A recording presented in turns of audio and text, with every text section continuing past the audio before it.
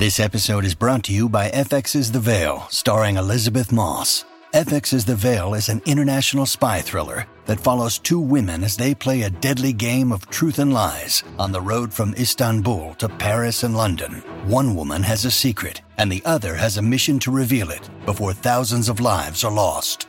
FX's The Veil, now streaming, only on Hulu.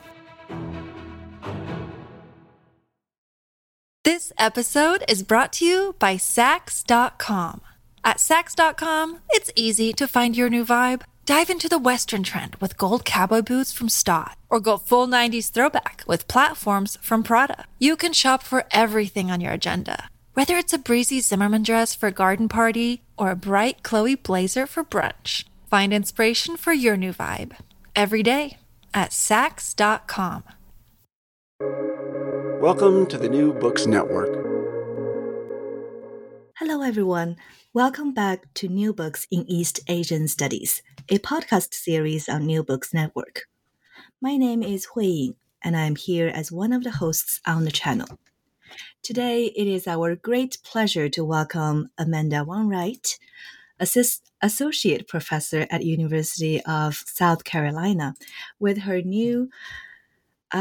recent new book, The Golden Key, Modern Women Artists and Gender Negotiations in Republican China, published 2021 with Brill and Leiden. Welcome, Amanda. Hi, thank you. So to get things started, would you like to share a few words about yourself, your background with our audience at New Books Network? Sure. Well, I guess first of all, I should say thank you, Huiying, for inviting me to appear in this broadcast and talk about my book. And when I was thinking about speaking with you and maybe anticipating some of the questions you would ask, and maybe questions that listeners might have, and thinking about what I might share about myself, I thought it would be good to start with answering a question that I often, probably most frequently get, which is, over the years, people often ask me how I first became interested in Chinese art history. And eventually, after answering this, or attempting to answer this question so many times, I realized eventually that this all came out of me earning my bachelor's degree at University of Missouri, Kansas City, which is in Midtown Kansas City. And at the time, being a poor college student, I appreciated cheap forms of cheap entertainment. And so as an art history major, that meant frequenting the local art museum, probably about weekly. So I frequented the art museum. And in Kansas City, luckily for me, the art museum is Nelson Atkins Museum of Art, which has a world-class collection of Chinese art. And that's thanks to Lawrence Sickman. And his collecting efforts really in the same period that is the topic of my book, right? 1930s and 40s. And so, whether I realized it at the time or not, I spent years absorbing and learning to appreciate the contents of the permanent collection of the Nelson Atkins Museum of Art. And then later, when I went to the University of Oregon for my master's degree, I never planned to return to the Kansas City area. But when it came time to select a PhD program, KU, University of Kansas, was really the only one that stood out to me, that appealed to me. And at the time, I thought I was interested in Chinese Buddhist sculpture. But I later became enthralled with the art of early 20th century China. And again, this was probably a happy accident, because KU is where Juxing Li taught for decades, and he was one of the first scholars in the U.S. to appreciate, collect, and teach modern Chinese art. So by the time I arrived at KU, I arrived in Lawrence, Kansas. He had long since retired. I think I only ever met him once, but his tenure at KU profoundly shaped Spencer Museum of Art's collection, and it gave me a wonderful research opportunities. And so that really led me to where I am today. Thank you for sharing. I think it's really interesting to hear your almost serendipitous encounter with this art collection. And I would just follow on what you just said and ask, so how did you decide, or how did you come to write this particular book focusing on modern women artists in early 20th century China? Mm-hmm. Right. Yeah. So I guess I would say the short answer to that question is that it stemmed from my dissertation. Probably not surprising for a first book, right? My dissertation focused on Qiu Ti, who later became the subject of chapter 2 of this book. I suppose a longer answer is that when I chose my dissertation topic, I felt the implicit support of my advisor, Marcia Hoffler, who decades earlier, under the name Marcia Widener, had been responsible for 2 trailblazing works on women artists in pre-modern East Asia. One was an exhibition catalog, Views from Jade Terrace, that focused on Chinese women artists, 1300 to 1912. And the other's Flowering in the Shadows, which is an edited volume on Chinese and Japanese women painters. And so as I was exploring potential dissertation topics, what I discovered is that the tremendous changes of the Republican period in its art fascinated me.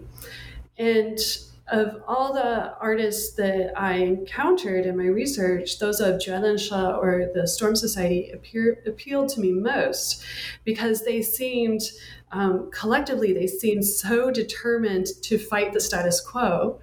And of all the members in the group, who could be seen fighting the status quo more than its only officially recognized female member, Qiu Ti, right? So I think as I started narrowing in on my dissertation topic, Marcia recognized a kind of kindred determination in my research to bring to light an artist who had previously remained relatively obscure, primarily as a consequence of her gender, right? And so she never dissuaded me from the topic, even though Qiu Ti's own daughter, Peng Tao, actually told me, I interviewed her and she told me that she was concerned that I would really struggle with this. She was really glad that I was taking this, taking her mother up as a dissertation topic, but she was worried I struggled to find enough material to support a dissertation.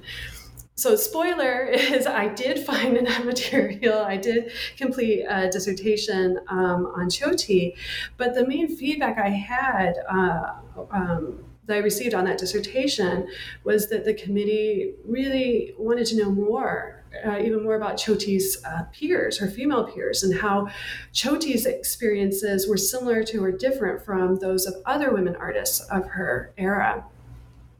And so when I turned to writing my book, I decided to broaden its scope. And I discovered that the trajectory of Qiu Ti's career was largely mirrored by other women artists of her era.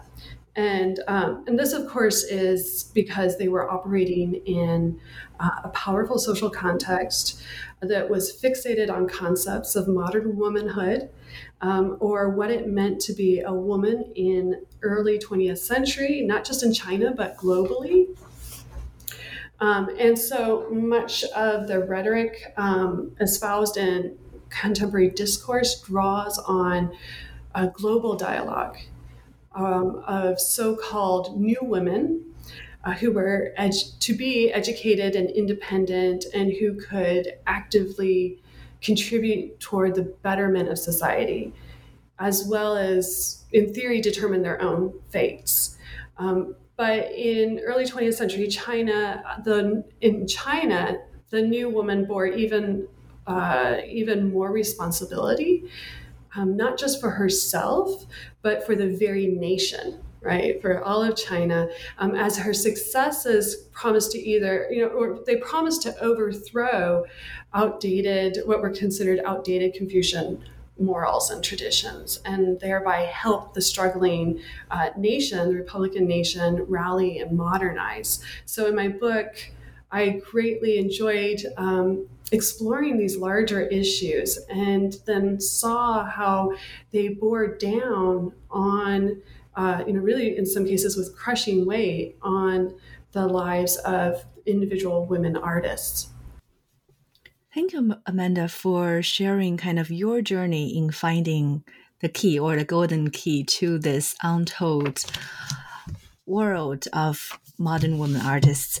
I think from now on, we will be moving on to the main gist of the book, and we will be revealing a little bit what is the golden key, what does golden key mean here, and also the main thread, as you just mentioned, what does new woman or modern woman mean to early 20th century China? So to start, I was wondering, how did Republican media or media in early 20th century China portray the women artists? For example, Guan Zilan in the contemporary periodicals, and how this particular woman artist used her public persona as the modern lady to invent and define her new occupational role through performance. Right. I guess, I just want to take a moment and mention, because I think, that it might not be obvious with the title how it ties into the content of the book, but so much of this discourse on women artists and their roles in modern society took place in the periodicals of the day, particularly in Shanghai. And so one woman educator, Jin Qijing, she actually, in one of her essays, she talks about how arts, the arts, visual arts, are the key, the golden key that can lead to women's liberation, right, and women's participation in the society. So that's what I draw on then for the title. And then I talk about how, particularly in the first couple chapters, about how the lives and careers of these individual women artists intertwine, right, with that narrative, right, that discourse. So looking at Guan Zilan, right, viewing the media coverage of Guan Zilan from the distance of here, it's almost 100 years later, right? And this was fascinating to me, at least. And so obviously, in some ways, looking at the media coverage of her from the late 1920s, early 1930s, it was very revealing of the rise and fall of trends and conventions, right? But on the other hand, what was more surprising to me, again, at least, was how this media coverage really tended to epitomize the saying, the more things change, the more they stay the same, right? So here, Guan Zilan, here was a woman who, for at least a period of her life, had a very close relationship with the media, which documented all aspects of her life, from her career and her artworks to her fashion and her social circles. And you might say the same about any number of female celebrities today, right? That there's tremendous media scrutiny of their, not just their careers, but also their lives and all aspects of their lives. And so the medium has changed. In Guan Zilan's day, she appeared in magazines and newspapers, while today we use social media and websites, but the phenomenon is the same, right? And Guan Zilan, in her lifetime, in the 20s and 30s, she was right in the middle of a huge phenomenon of her day, which was centered on the celebrity modern artist, and in particular, the celebrity of the modern woman artist, who was typically identified as a nu huajia, or a woman painter, as a distinct cultural professional, as an identity or an occupational role. And of course, there's major social historical developments driving this interest in artists, both male and female. But for Niu Huajia, especially, their prevalence in contemporary discourse is intertwined with a focus on social reform, right, which I was alluding to earlier. And so, this idea of the new woman and the so-called liberation of women. But a vexing question, right, with the media coverage of Guan Zilan and really of all the women artists is how much agency did the women themselves have in this broader discussion, right? And so in my book, I argue that Guan Zilan manipulated the media herself as much as it may have attempted to manipulate her. And she was able to quite cunningly use the media to her own advantage. And we see this in, I provide examples, and we see it in coverage such as the embedded reporter who followed her and documented her trip to Japan in almost real time, thanks to modern technology. So I guess I hope that answers your question about Guan Zilan. Guan Zilan, this female artist, is one of the leading characters for the first chapter, A Beacon in the Distance. And as Amanda just shared more, the chapter goes beyond the Guan Zilan's life story or what her deeds or her achievement, but kind of discusses the social movement or social happenings at the time. So here, what we were trying to do is to introduce a little bit to our audience and hope you could find it more intriguing or more oriented when you start to read the book yourself. So for the next chapter, the second one that backs to Qiu Ti, the protagonist you already mentioned of your dissertation. So here in chapter 2, how was Qiu Ti's career shaped by the dynamics of the Storm Society she participated and gender politics at the time? Mm-hmm. Right. Well, perhaps unsurprisingly, it's complicated, right? An answer to that question is quite complicated. So on the one hand, Qiu Ti received acclaim as the Storm Society's only female member, and the publicity that she received tended to focus on her gender and her, as well as her relationship with her husband, fellow group member Pang Xunxin. So it could be argued that she owed her very success to gender, right, to her gender, and that possibly there was more interest in her identity as a Niu Huajia, or female artist, than in her actual artwork, right? On the other hand, right, during her career, Qiu Ti tended to be pigeonholed and typecast. And, most notably in my, as I argue in my book, this occurred really in the writings of the Storm Society's spokesman, Ni Yida. So her identity as a woman artist was distorted to some extent to build claims about the progressiveness of the avant-garde art group that inducted her, right? Which at the same time crowed about its exclusivity by proclaiming or publicly proclaiming her, Qiu Ti, to be its only female member, when in fact she most likely was not. She was not their only female member. Probably, as I again talk about in this chapter, probably Liang Baibo was a founding member of the Storm Society, but that disagreed with the narrative that Ni Yida was, that he sought to construct. So it was conveniently forgotten, right? But if we return to Qiu Ti, you can imagine that her early artistic career was largely marginalized and controlled by the group's interests. And what this meant is that her name and image was trotted out strategically for publicity. But in Nida's articles, he clearly prioritized other, as male group members.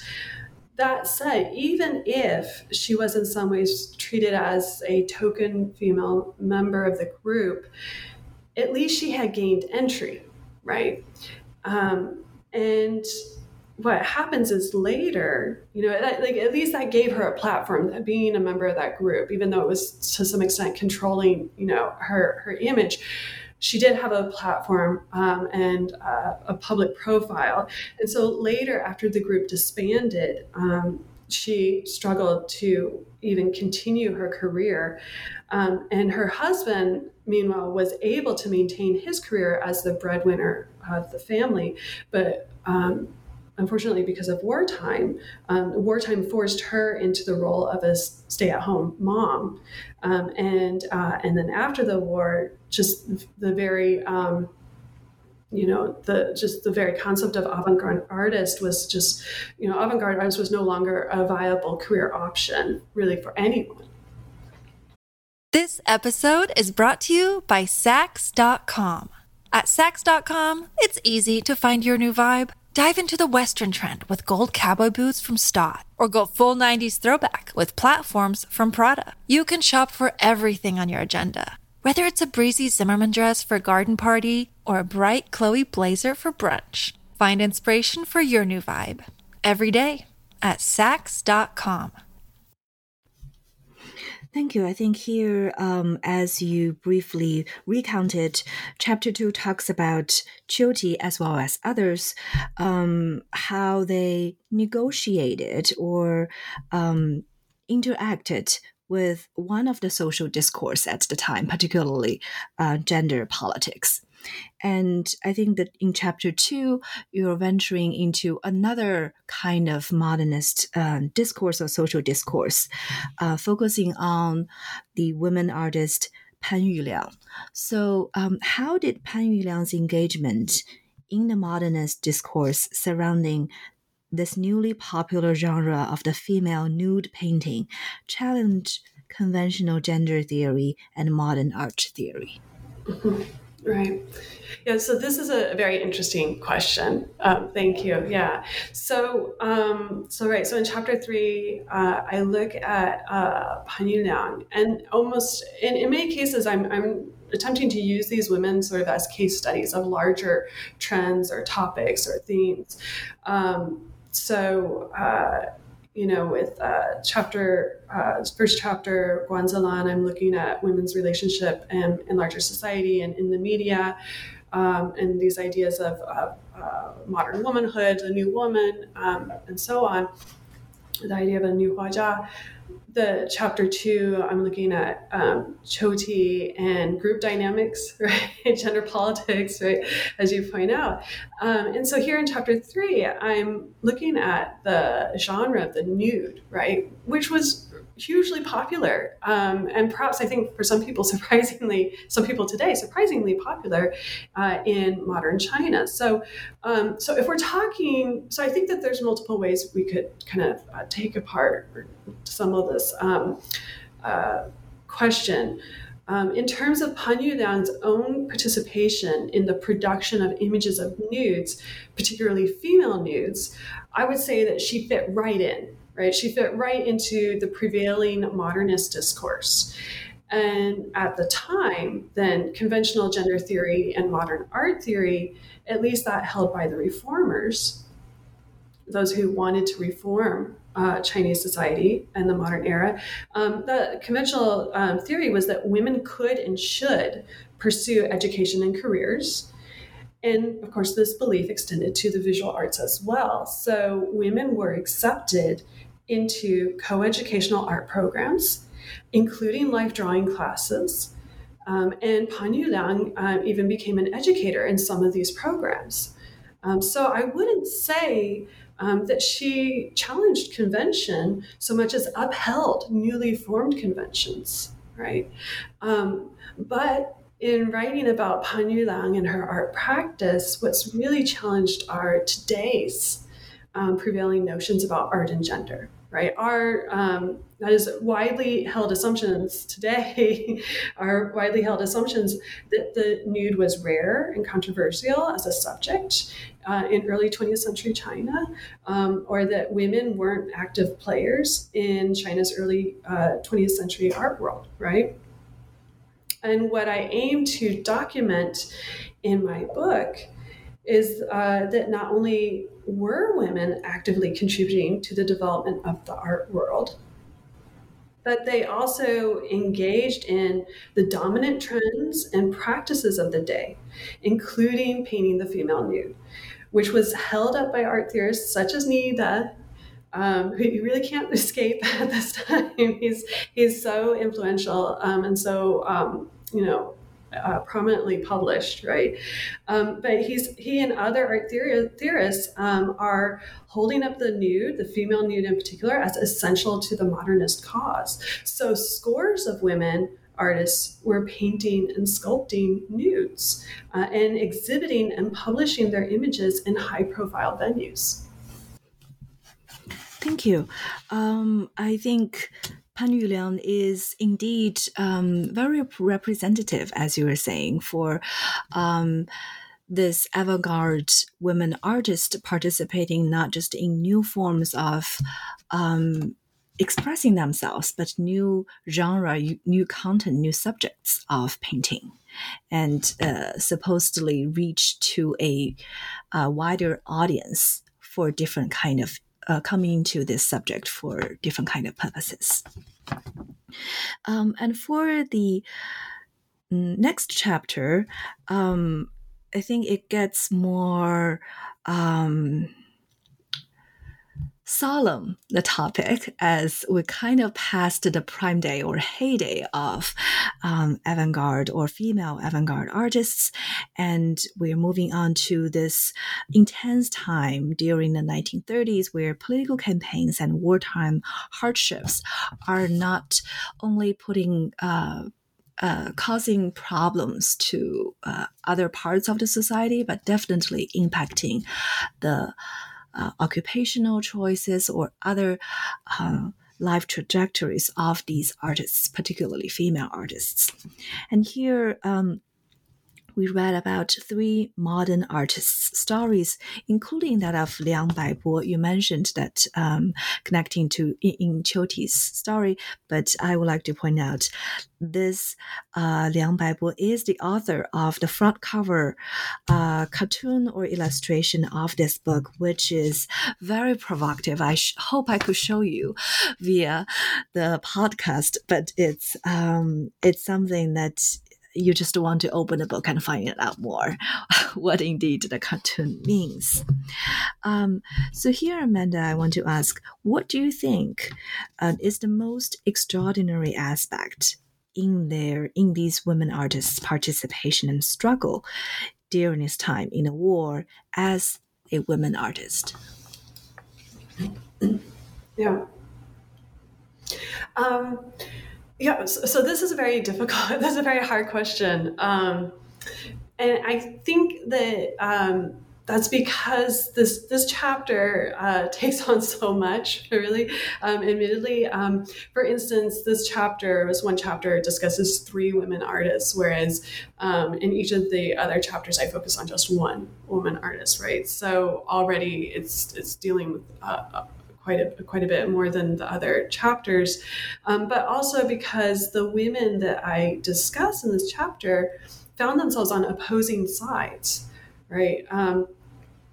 But the aim of this chapter is to show, however, the uniformity of that adversity that they encountered, no matter which end of the political spectrum they associated with. So that's what I'm hoping ties the chapter together, ties the 3 of them, my discussion of the 3 of them together. So, for example, Fang Junbi was closely aligned with Wang Jingwei's puppet government in Shanghai.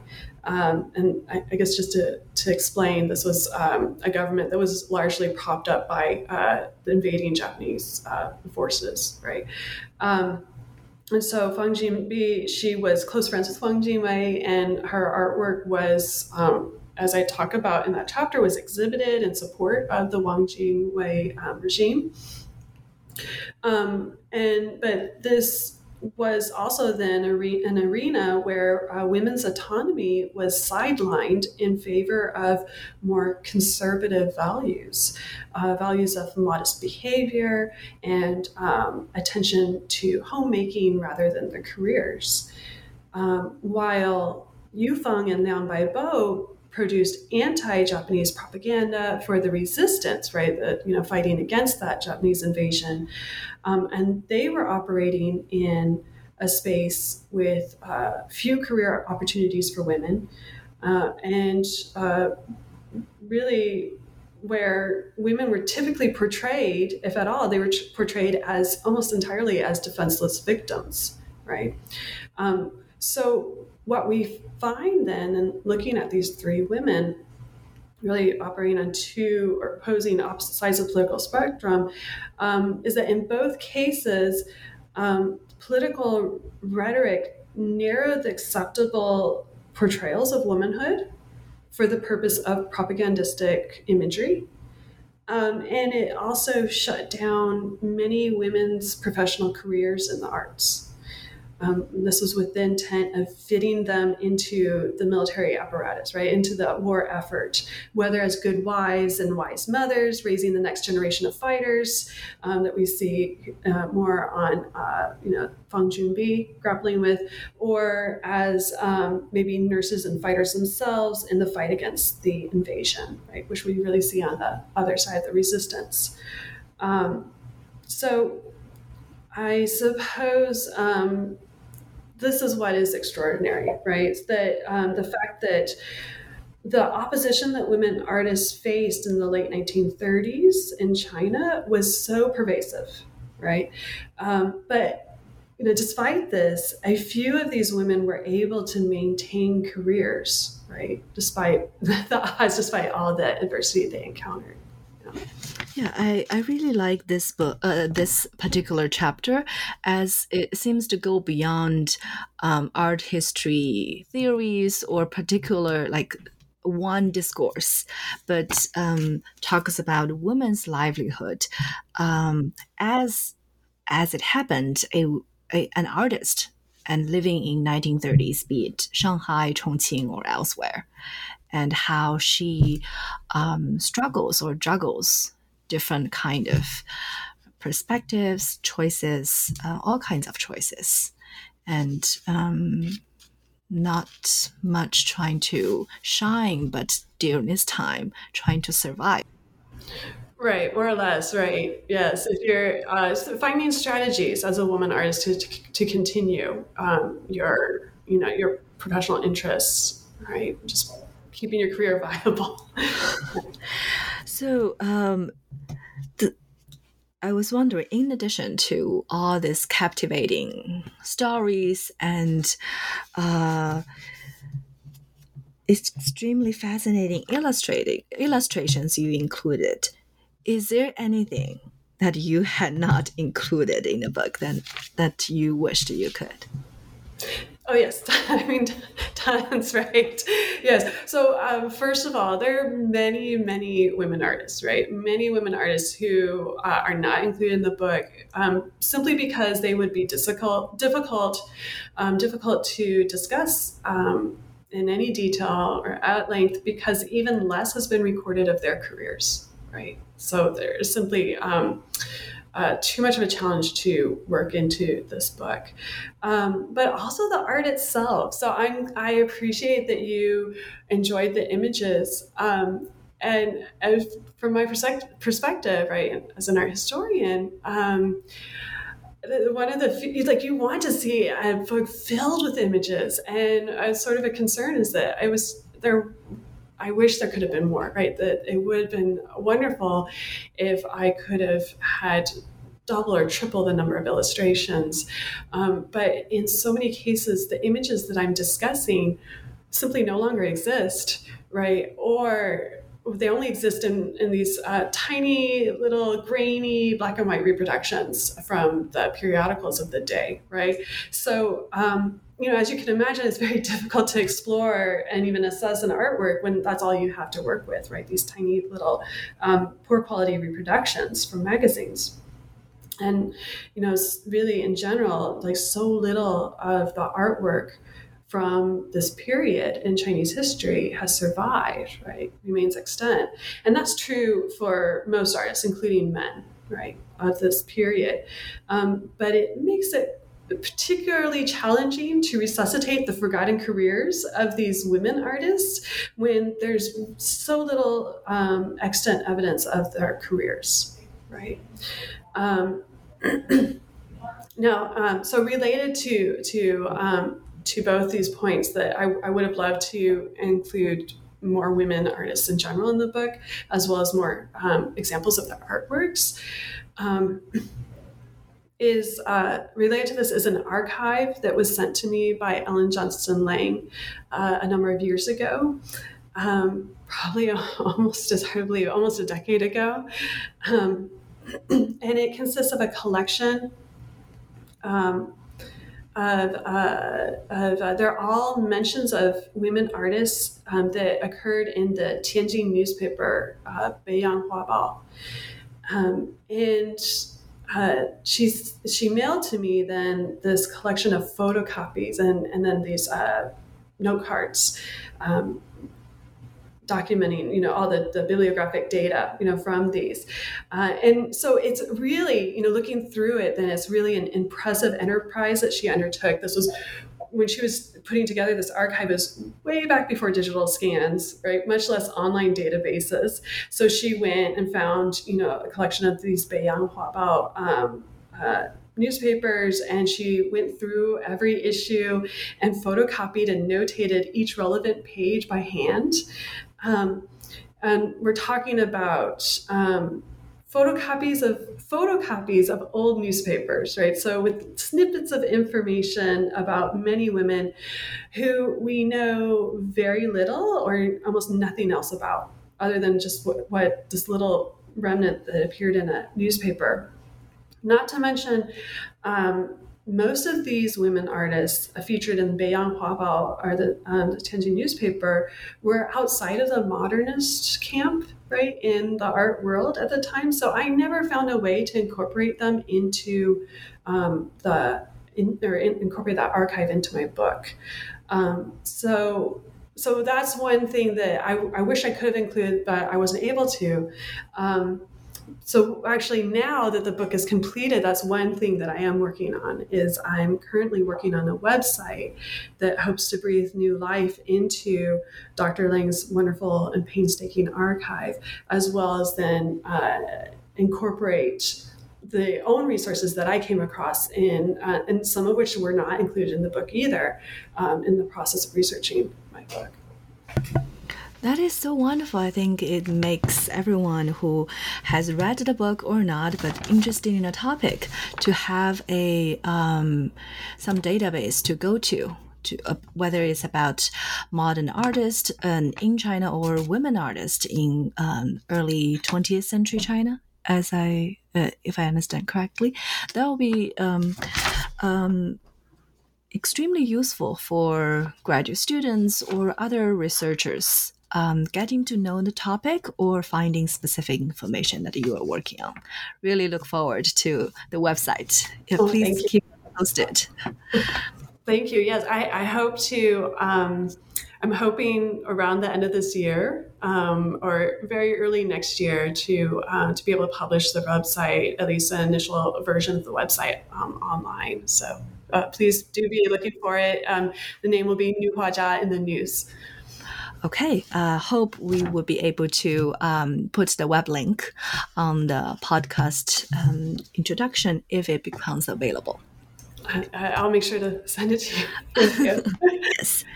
Okay, so after we spent quite 40 minutes talking about the Golden Key and these fascinating stories negotiating their paths as a woman artist and living through early 20th century, this turmoil period, early 20th century China. So what are you working on now, or what is your next project, Amanda? Right. Well, so you mentioned that there's sort of a general trajectory, right? That all these women's careers take, and a sort of arc. There's the height right around the mid 1930s, and then they lose ground, and in most cases lose their careers entirely with the start of the Second Sino-Japanese War, and that's that sort of heartbreaking chapter 4, right? When I talk about those 3 women, Fang Junbei, Liang Baibo, and Yu Fang. And so that's where I really leave them, and I end the book is with that chapter, and just that. Already, I felt like there was so much more to be said within that chapter, and not just about women artists. It's really a fascinating period with art in general that I think up to this point, relatively little has been published about. So that's going to be the subject of my next book. That's what I'm working on now, is the art of wartime China. Primarily focused on that period of the Second Sino-Japanese War, 1937, 1945, but also going a bit further, seeing, as I write the book, seeing how much I want to go into the Civil War that immediately followed.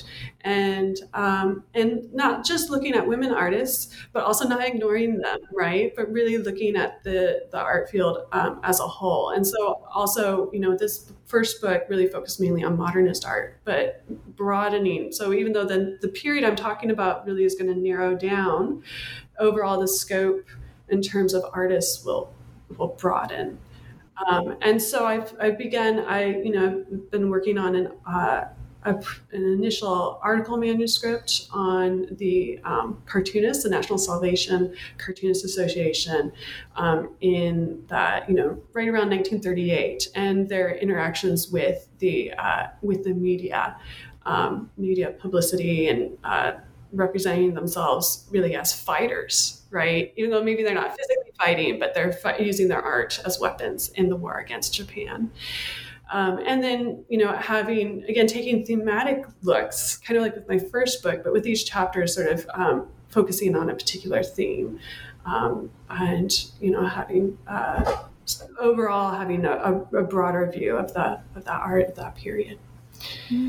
I think it's not just a fascinating, but important topic that you're researching. Like, it's not just art about war, but these artists living through wartime and making art, whether to exhibit or express certain perspectives toward war, or even not relating to the war directly, but definitely influenced by the ongoing war. Right. No, it's true. And in some cases we're talking about survival strategies on the part of the artist, and other times, it was viewed by some artists as, an incredible opportunity to really transform the arts in China. And it really ended up being a transformative period. So there's much to talk about. I'm very excited about this new project, but lots of research and writing left to do. Me too. I was excited. I think it will be a wonderful book, not just about the art, but also about the wartime period, and also about the life stories of these artists, but also the stories about the artwork and the social history of China at the time, or global history, all together, all combined. Please keep everyone posted about your new project. I will do so, yes, and please watch for that website. I'll try to share the link with you soon. Definitely. Okay, time indeed flies, and thank you, Amanda, again for sharing with us your thoughts and more kind of spoiler for the book, The Golden Key: Modern Women Artists and Gender Negotiations in Republican China, published in 2021 with Brill. This is all for today, and I look forward to our next episode. Bye-bye. Thank you.